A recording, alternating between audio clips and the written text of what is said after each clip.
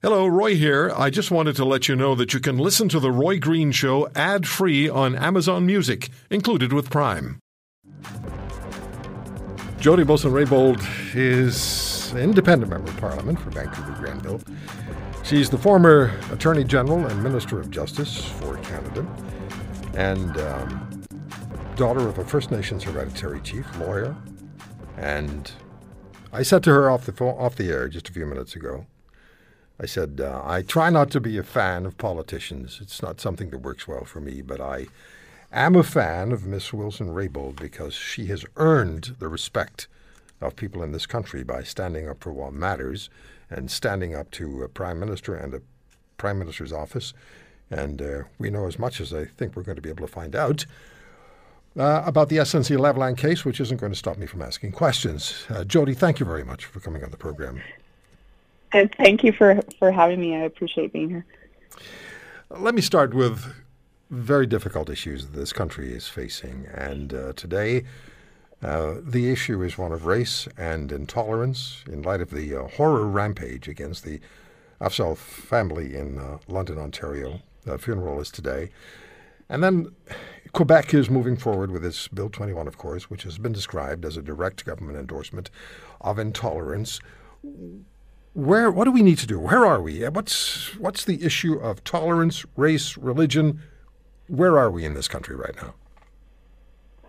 Well, I mean, I join so many people, everyone across the country, in recognizing and remembering and honoring the lives of that beautiful family that was murdered.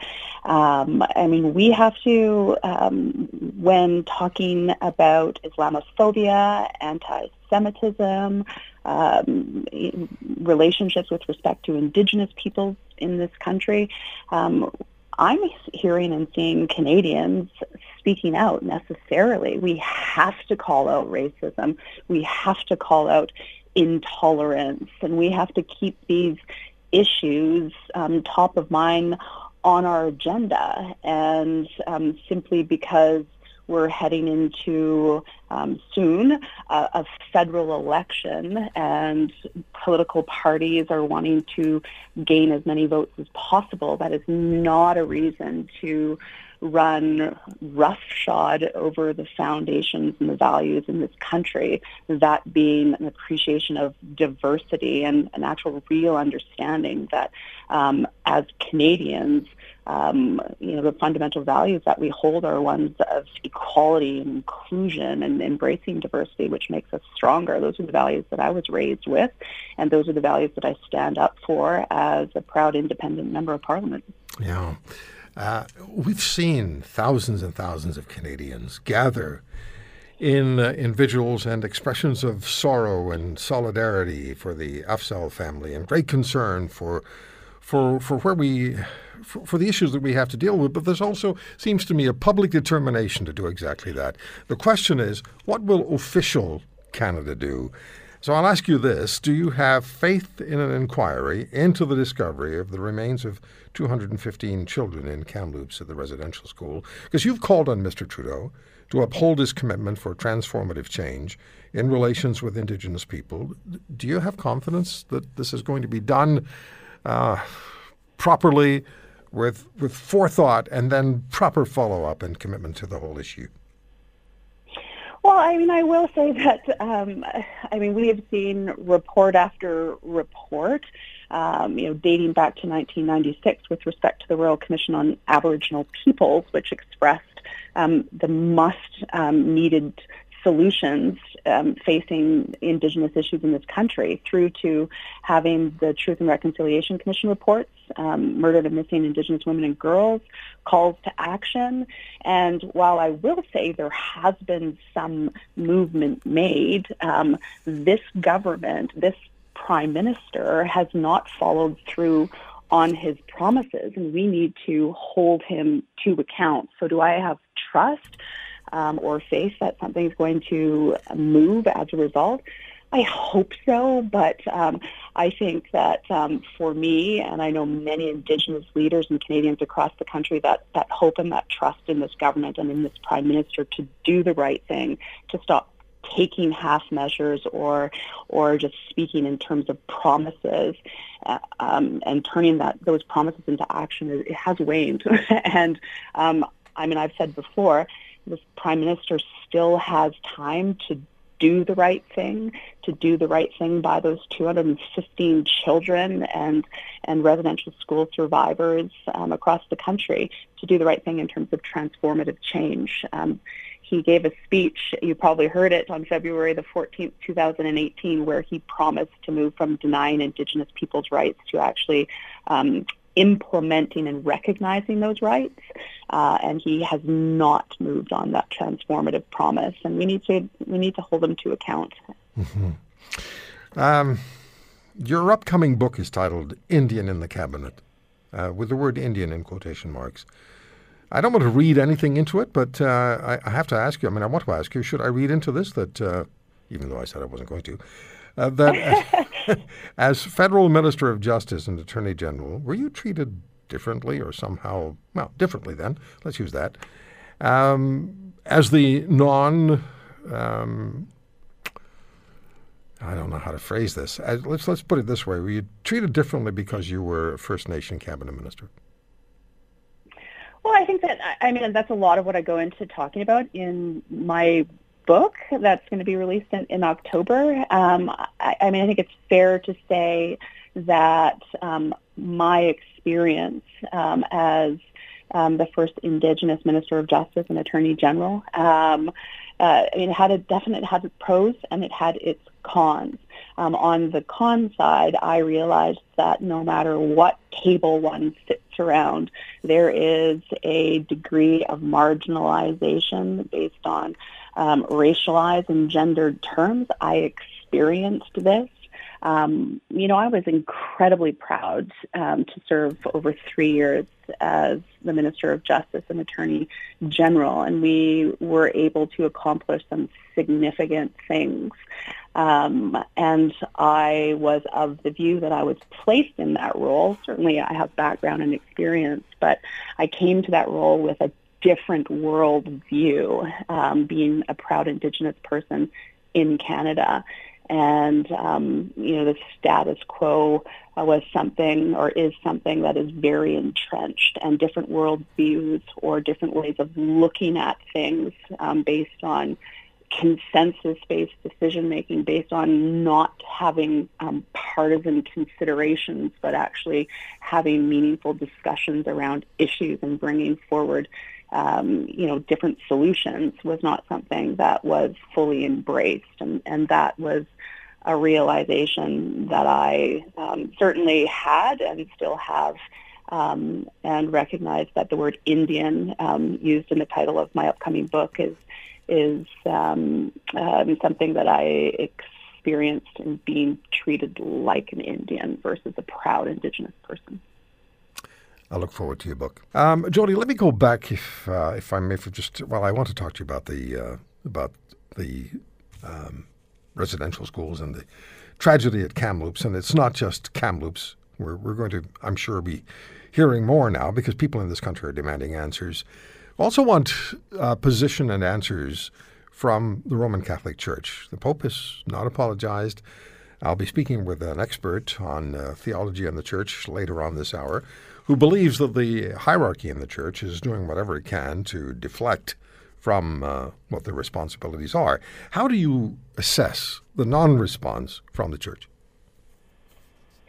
Well, I think it's important to recognize and acknowledge that there are many Indigenous leaders and people, residential school survivors, that, as in the Truth and Reconciliation calls to action, to have a papal apology.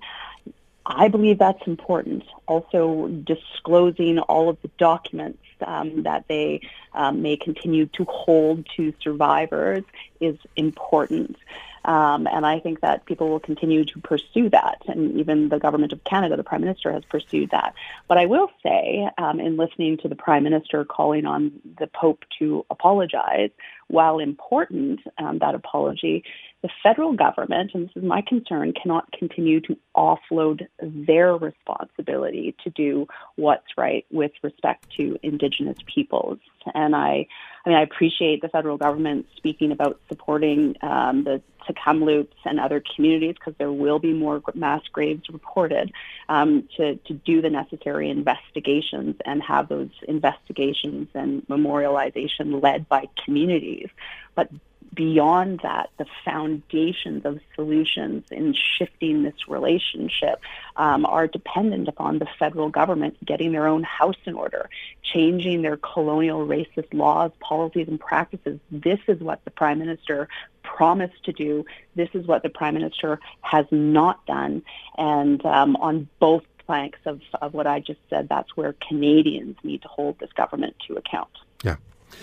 The nation followed each moment during the parliamentary hearings on how you were treated by the Prime Minister and the Prime Minister's office as Federal Minister of Justice and Attorney General when you refused to interfere with the federal prosecutors and pushed them to agree to pursue a deferred prosecution agreement with SNC-Lavalin, which Mr. Trudeau and the PMO demanded of you. This is how much we know.